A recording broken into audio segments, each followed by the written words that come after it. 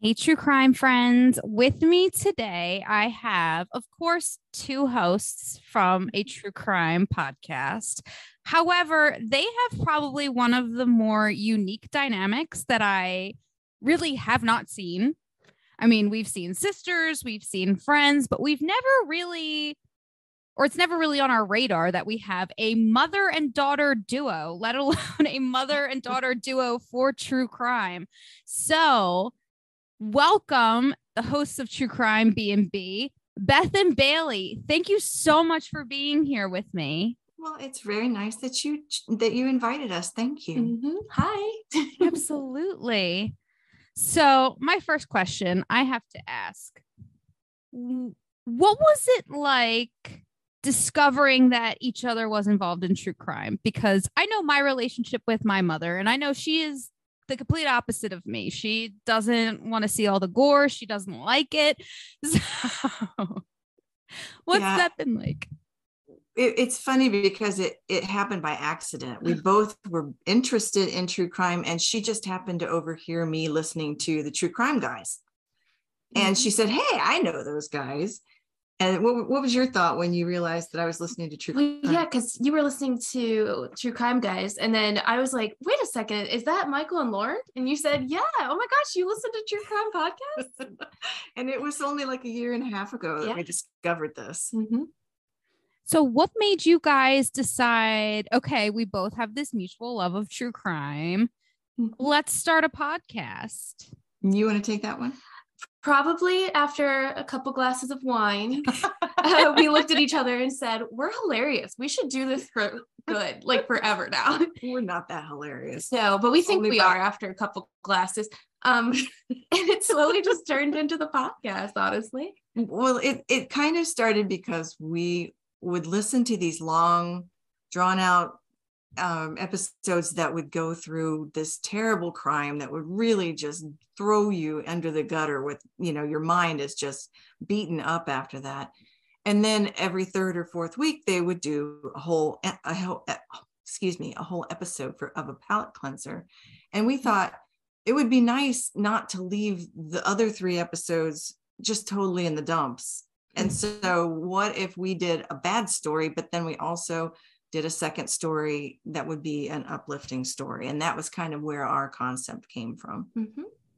And I always have to do the uplifting story because she's so good at the bad ones. Yeah, mine are never actually uplifting. So I was going to say, you're joking about how after a few glasses of wine, you're funny. I find you both to be very funny. Oh, and that's why I enjoy listening to your podcast, because there is some levity there. And I feel like in the true crime world, that's such a hard balance to bring. Well, I think the one thing is we're only funny by accident. It's never an intentional funny, and it's usually at our expense. Nobody in the store. That's the fine line you got to walk there. Yeah, we would never make fun of the actual story because there's nothing funny, and they're not entertaining stories. We aren't telling these stories for entertainment. We're telling them because these people deserve to be remembered. Mm-hmm. Exactly. And I feel like with a lot of content in the true crime world in general, it's really hard to skate that line of where do you go off and being entertainment? Where do you go off of being super respectful and trying to, in a way, bring both to some extent, because you want people to care. And the only way to really kind of get them to care is to entertain them. So, right. It's true. It's like who was it? Nero, are you not entertained? Maybe it was Caligula. I don't know who it was. It was some Roman emperor. So now that we know how you both found out each other was interested in true crime, I would like to know from individual standpoints how you got interested in true crime. Oh gosh. I think for me, I'll start because I'm older. Okay. Yeah. She's learned to defer because mama's got a big mouth. I remember when I was in 5th grade going to garage sales around where I lived, and I came home with a book, and I didn't know what the book was about. I just started reading the book, and it turned out that the book I was reading was Helter Skelter, about the Tate LaBianca murders, and it was in pretty gruesome detail. And I think that was kind of the hook.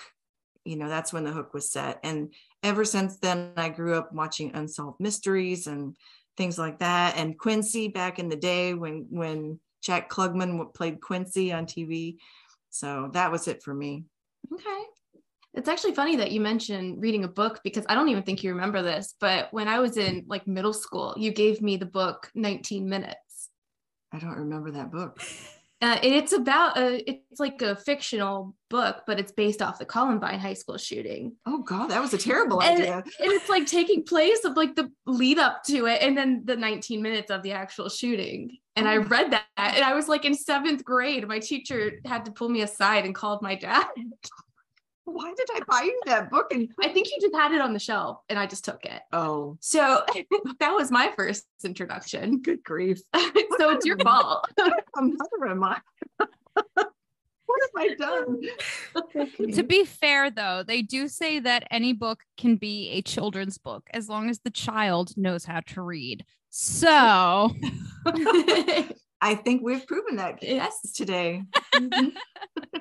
It's so funny that both of you have mentioned both of those books, because actually my true crime book club that I host at a local bookstore, Words Matter, shout out to them.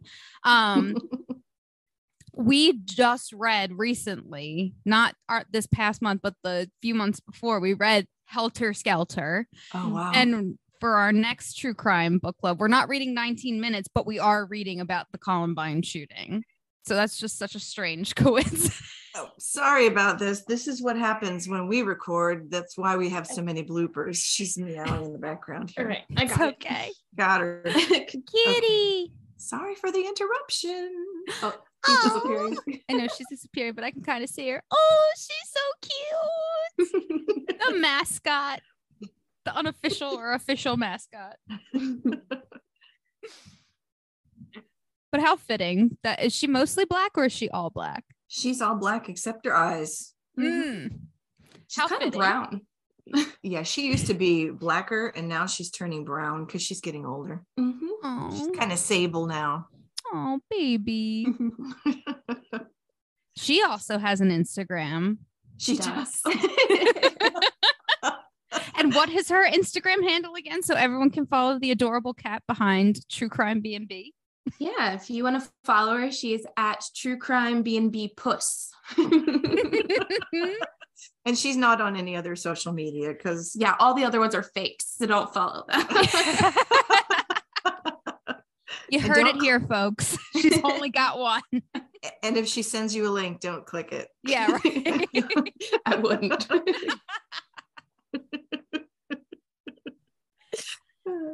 So how, again, being a mother-daughter duo, how do you guys balance your relationship with, like, just your personal relationship being mother and daughter versus your podcast co-hosting relationship? I don't. It's hard because we're not really that much different off the podcast than we are in the podcast. So it's really just like a thing we do to hang out, and then people seem to like it. So I'm kind of.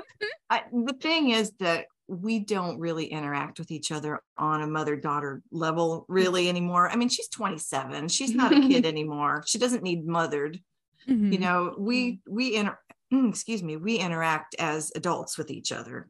Mm-hmm. And we even make inappropriate jokes with each other, just like we were friends, as opposed to a mother and daughter. So it really just flows for us because we've grown up together. We grew up together. Yes, we did. I was going to say one more than the other, probably.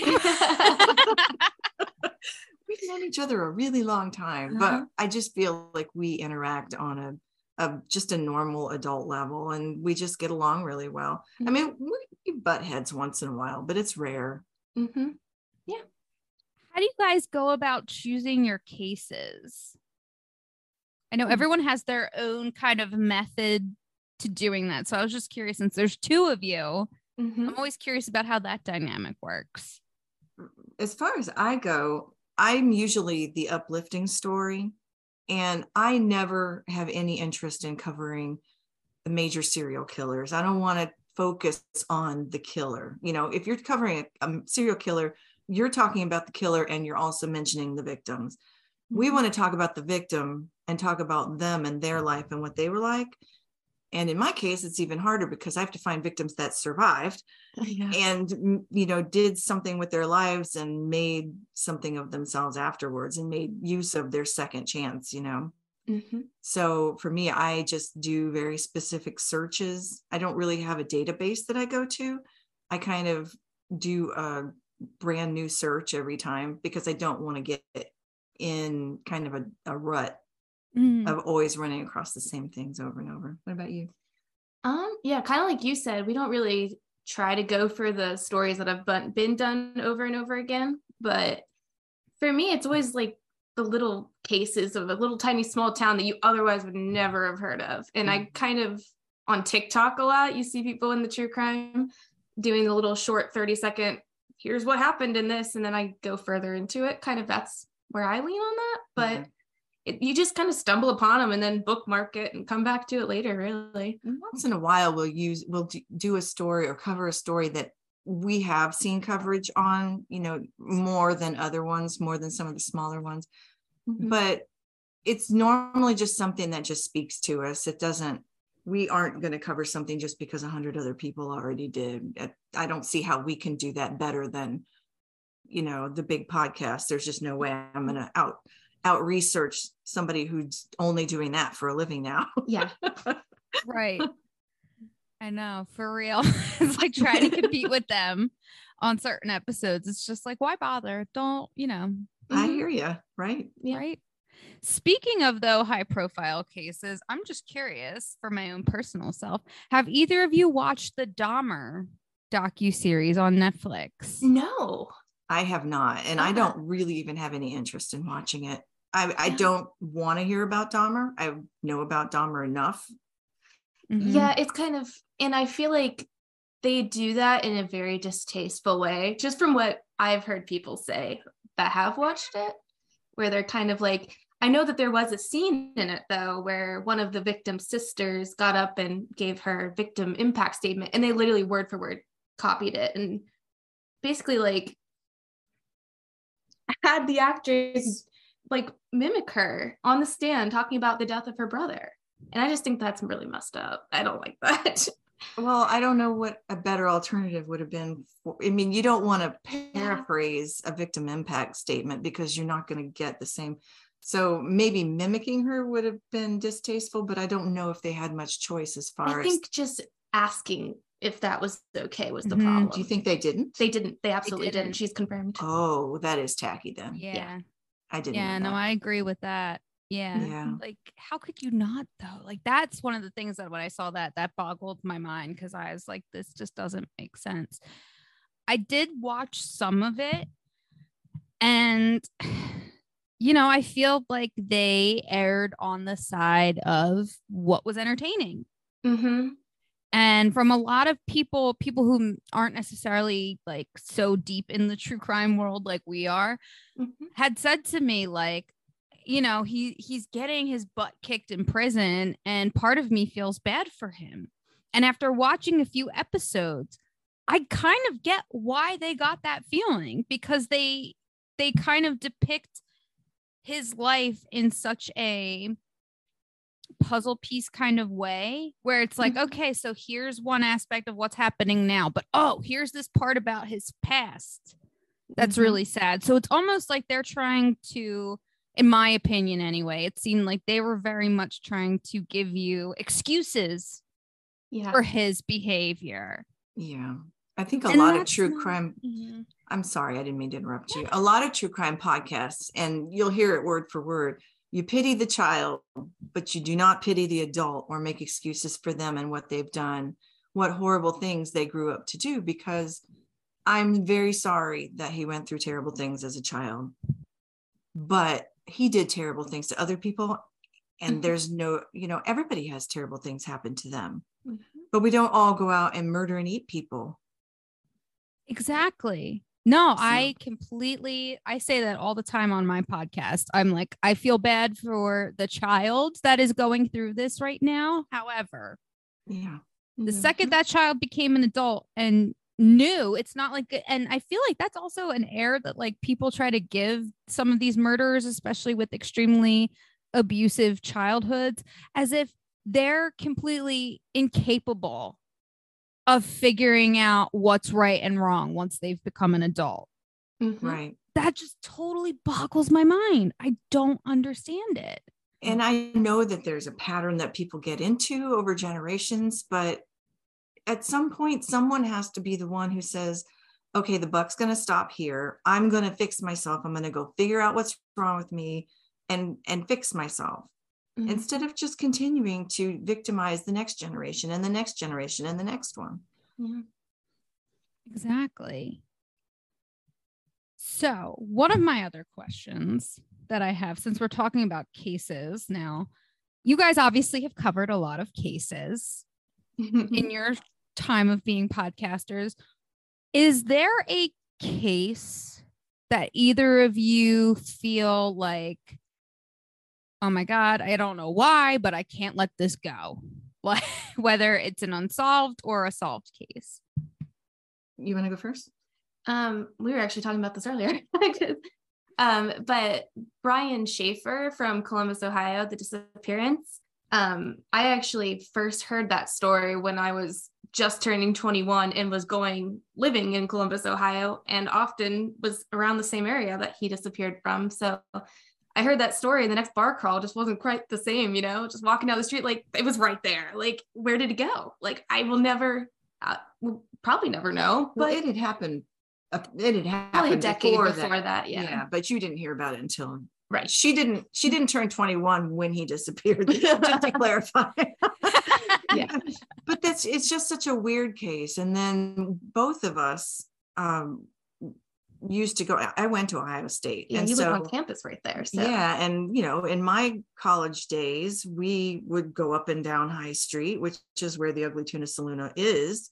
And it didn't exist when I went to school there. But going up and down that road 1,000 times, and there were days that I was doing it by myself, and I survived. But this big, strong guy just disappeared, and no one has seen him since. Yeah. And it's just the most bizarre thing. Very cool bizarre. that you guys, well, I shouldn't say it's cool, but like, I like that you guys brought up a missing persons case, especially someone who is not your typical victim, I guess. And I had actually talked with Sam Randall, who hosts Creme de la Crime podcast. I know you guys know who she is. And we both discussed how shocking and almost how disgusting it is that people just assume that because you are a certain gender or a certain stature, that there's no way you can go missing or be kidnapped. Right. What are your guys' opinions on that? Oh, I think it's been proven that anybody can disappear. I was just listening to Not Adding Up today, and he was doing Brandon Lawson. And that's just so weird. And who was the guy who disappeared and left his glasses and on the side of the road? I think it was in Iowa. I don't remember what his name was. Bryce Lespisa. That's no, it's not who I'm thinking of. But there's so many of them. There's so many. There's so many. We don't even know which one you're talking about because there's so many. But yeah, I mean, and it's a known fact that, and I'm sorry you can't see me in the video, but I pop in and out. It's a known fact that there are many, many, many cases that we don't even ever hear about in the news because they're people of color, or they are the LGBTQ community, or they're older, or they're younger, or they're drug addicts, or they're sex workers. And we never even hear about them because most people want to hear about people like them. And that's really sad. So the fact that there are so many people missing that just disappear off the face of the earth and we never ever hear a thing about them again, I just find it upsetting and disturbing. And yeah, I mean, it's what do they call it when like when Gabby Petito first went missing, and then they found all of those people in the national forest on the search looking for her. And it's like, how did we not hear about any of this? Yeah. Before now. Yeah. We didn't know any of those other people were missing, right? Yeah. But there they are because they were looking for the missing 20-year-old white girl. So yeah, that is how it tends to go. I know. And it's sad because it's almost like, because, you know, we have our justice system for a reason. You know, we have our policing systems for a reason. They're supposed to literally protect and serve all of us. And, it, you know, yeah, there was never any like asterisk that said, except for blah, blah, blah, blah, blah, blah, blah, blah, blah. You know, like That's it was just right. supposed to be for all of us. However, I feel like as a society, we've become so captivated by this quote unquote perfect victim. Yeah. And it's like, if these victims don't fit into this little cookie cutter, you know, how you would hope them to be, then they deserve it. And it turns into victim blaming. Right. And I think there's also the component of how often, because you brought up law enforcement is supposed to protect everyone, how often law enforcement is contacted and they say, no, you come back in 72 hours. And I know that Sam Randall told you about the same thing because we love her and we're good friends with her. And there's no law that says law enforcement can't take a missing persons report 1 minute after somebody has mysteriously been snatched into a car, you know, or your child went down the street, your 12-year-old disappeared down the street and you haven't seen them in 3 hours and you have no idea where they could be. There's no reason that you can't report those people. And especially in the cases of people who aren't going to get any press coverage, if the police aren't even looking for them, what chance do they have of ever being found? I'm doing a lot of talking with my hands here, but you can't see it. Yeah. And as an Italian, a fellow hand talker, I'm like sad that I'm missing out on the gestures here. Here, do you want me to pop my head out so you can just show?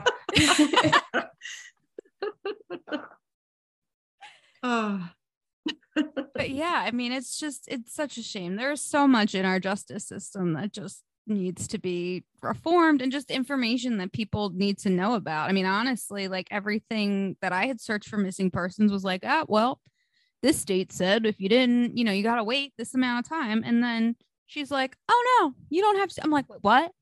More people need to know about this. Yeah. She should start some sort of an activism campaign just to let people know that. And she really tries. She posts a lot on Instagram about that's bullcrap. You know, just because they tell you that doesn't mean that that's what the law says. And so it's really shameful that they just don't want to be bothered with it. Yeah. Okay. A lot of them are going to come back on their own. And if they do, you close the case then. Yeah. Sorry you had to fill out a form because somebody might be dead. That's the thing. It's like, okay, so you have to fill out some extra paperwork, but somebody is still alive at the end of the day. So that's a good day, I would think. Yeah, but exactly. If you can close more of your cases as a positive result, like this person was found, they were alive, they were healthy and happy, I'd say that was better than, yeah, we don't really care. Come back in a few days. So, and yeah. And again, as we all know, especially the three of us know, that's too much time, especially if this person is in a very dangerous situation. Yeah. I know, it's crazy.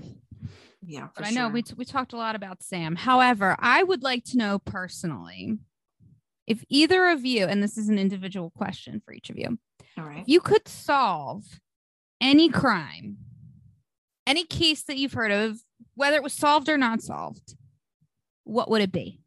Well, I think that she answered that one with the previous one that you asked. The Brian Schaefer. Yeah. The one for me that I would have answered for the previous question would have been a different answer. But the Brian Schaefer is the one that I also would It's always love to going to keep see. you up. Yeah. Mm-hmm. But Yeah. I mean, there's so many though. I could list probably 12.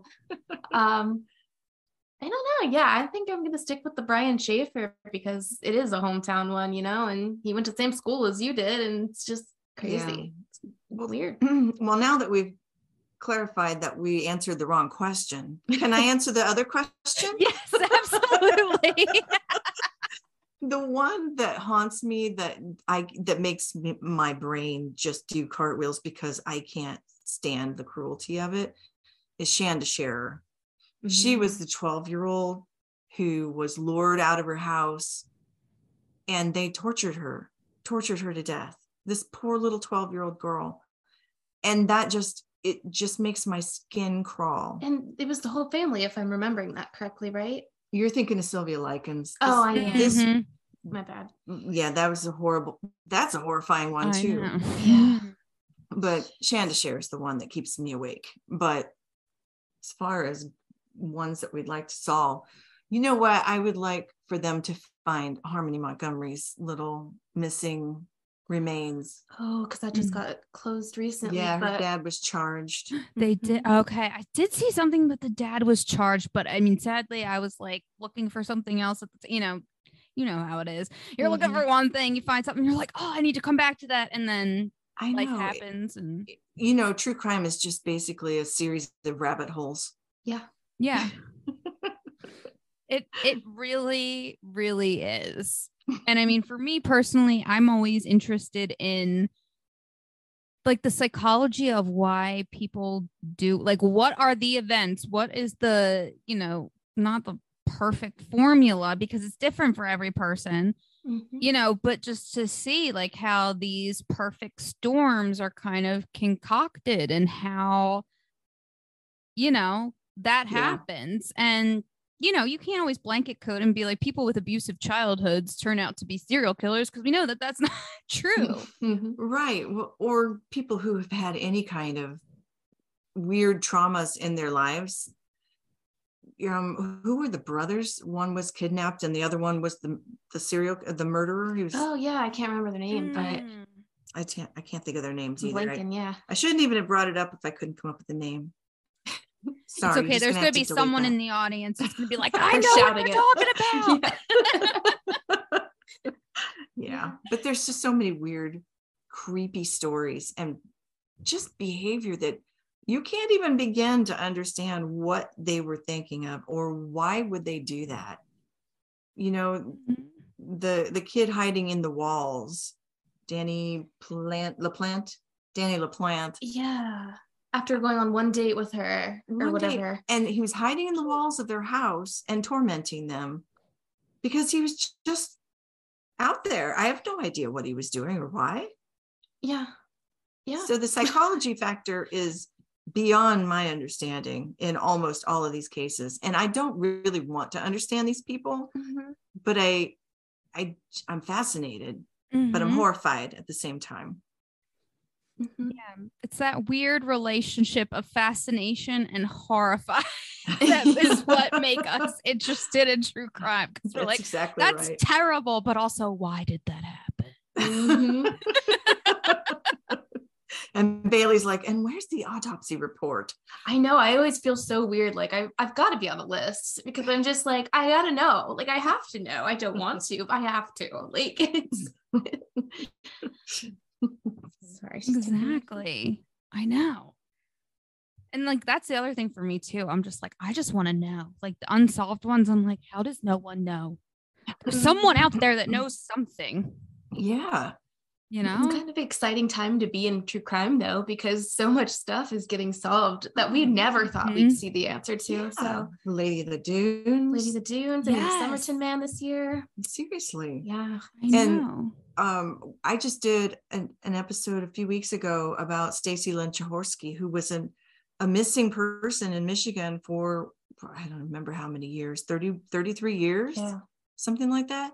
And she had been down here in Georgia. Her remains were found here, but nobody knew she was going to be here. And And she and her killer were both identified by DNA, familial DNA. Mm-hmm. So science is running up on its big white horse, and it's going to solve a lot of cases. Mm-hmm. I think so too. Just takes time and money. Yeah, for real. Time and a lot of time and a lot of money. Yeah, for real. Usually, right? Yeah. Yep. Well, I know we're wrapping up now. Thank you both so much for being here with me today. Just for my listeners, can you just tell them where they can find you guys? If you want to check us out on any social media, our handle is True Crime B&B. And we are on basically all listening platforms. We do have a link tree on our Instagram, on our Facebook, on our Twitter, but you can find us on Apple, Spotify, Stitcher, Amazon, Google, all of them. Yep. So that's pretty much anywhere you can find us. Mm-hmm. And when do you guys air your episodes typically, just so they know when specifically to look for your episodes?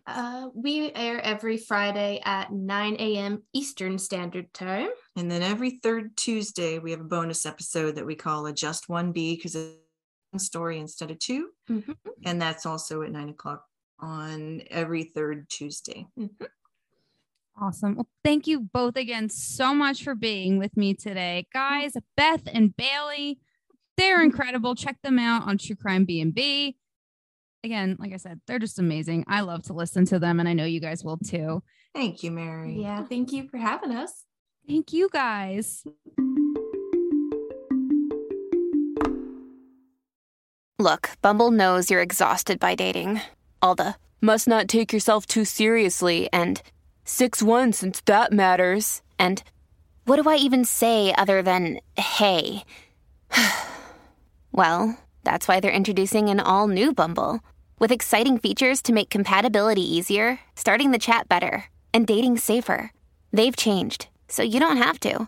Download the new Bumble now. Hey, True Crime friends. You've heard me talk about my amazing friend Mandy before. She makes the best crochet, pre-cut, and custom home decor for reasonable prices. If you're looking for a one-of-a-kind gift or some new decor to add some new life into your home, look no further. Mandy has got you. I have quite a few items from her, ranging from a crocheted headband to Halloween decor items to my amazing and adorable Coraline ornament. If you guys haven't noticed, I'm like obsessed with Coraline, and I just love how Mandy makes it. She's also made me a Coraline doll that sits next to all of my true crime books.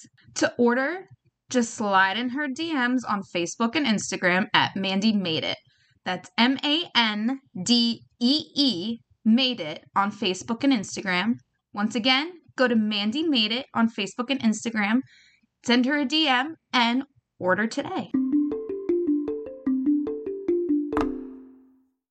Thank you so much for listening to the Ivory Tower Boiler Room. Welcome to the fall season.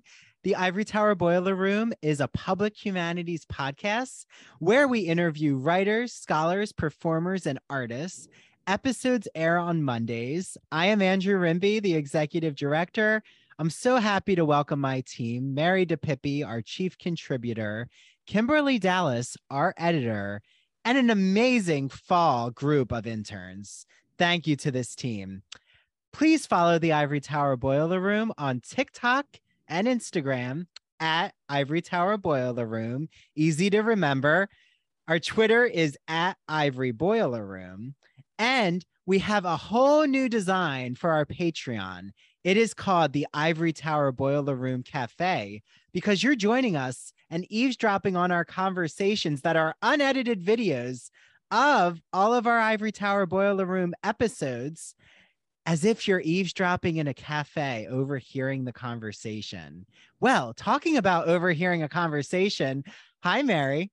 Hello, Andrew, and hello, everyone. I'm Mary DePippi, the host of True Crime in Academia, a true crime podcast that is focused mainly on the crimes committed by and to those in the field of academia. Episodes air every Tuesday at noon.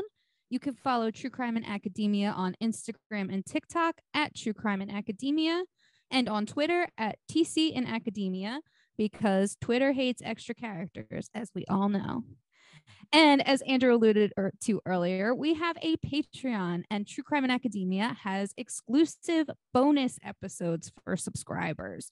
As a true crime enthusiast, I don't necessarily like to pigeonhole my true crime interests. So over on the Patreon, I cover some of the more high profile cases not related to academia, such as the murder of JonBenet Ramsey and the case of Casey Anthony.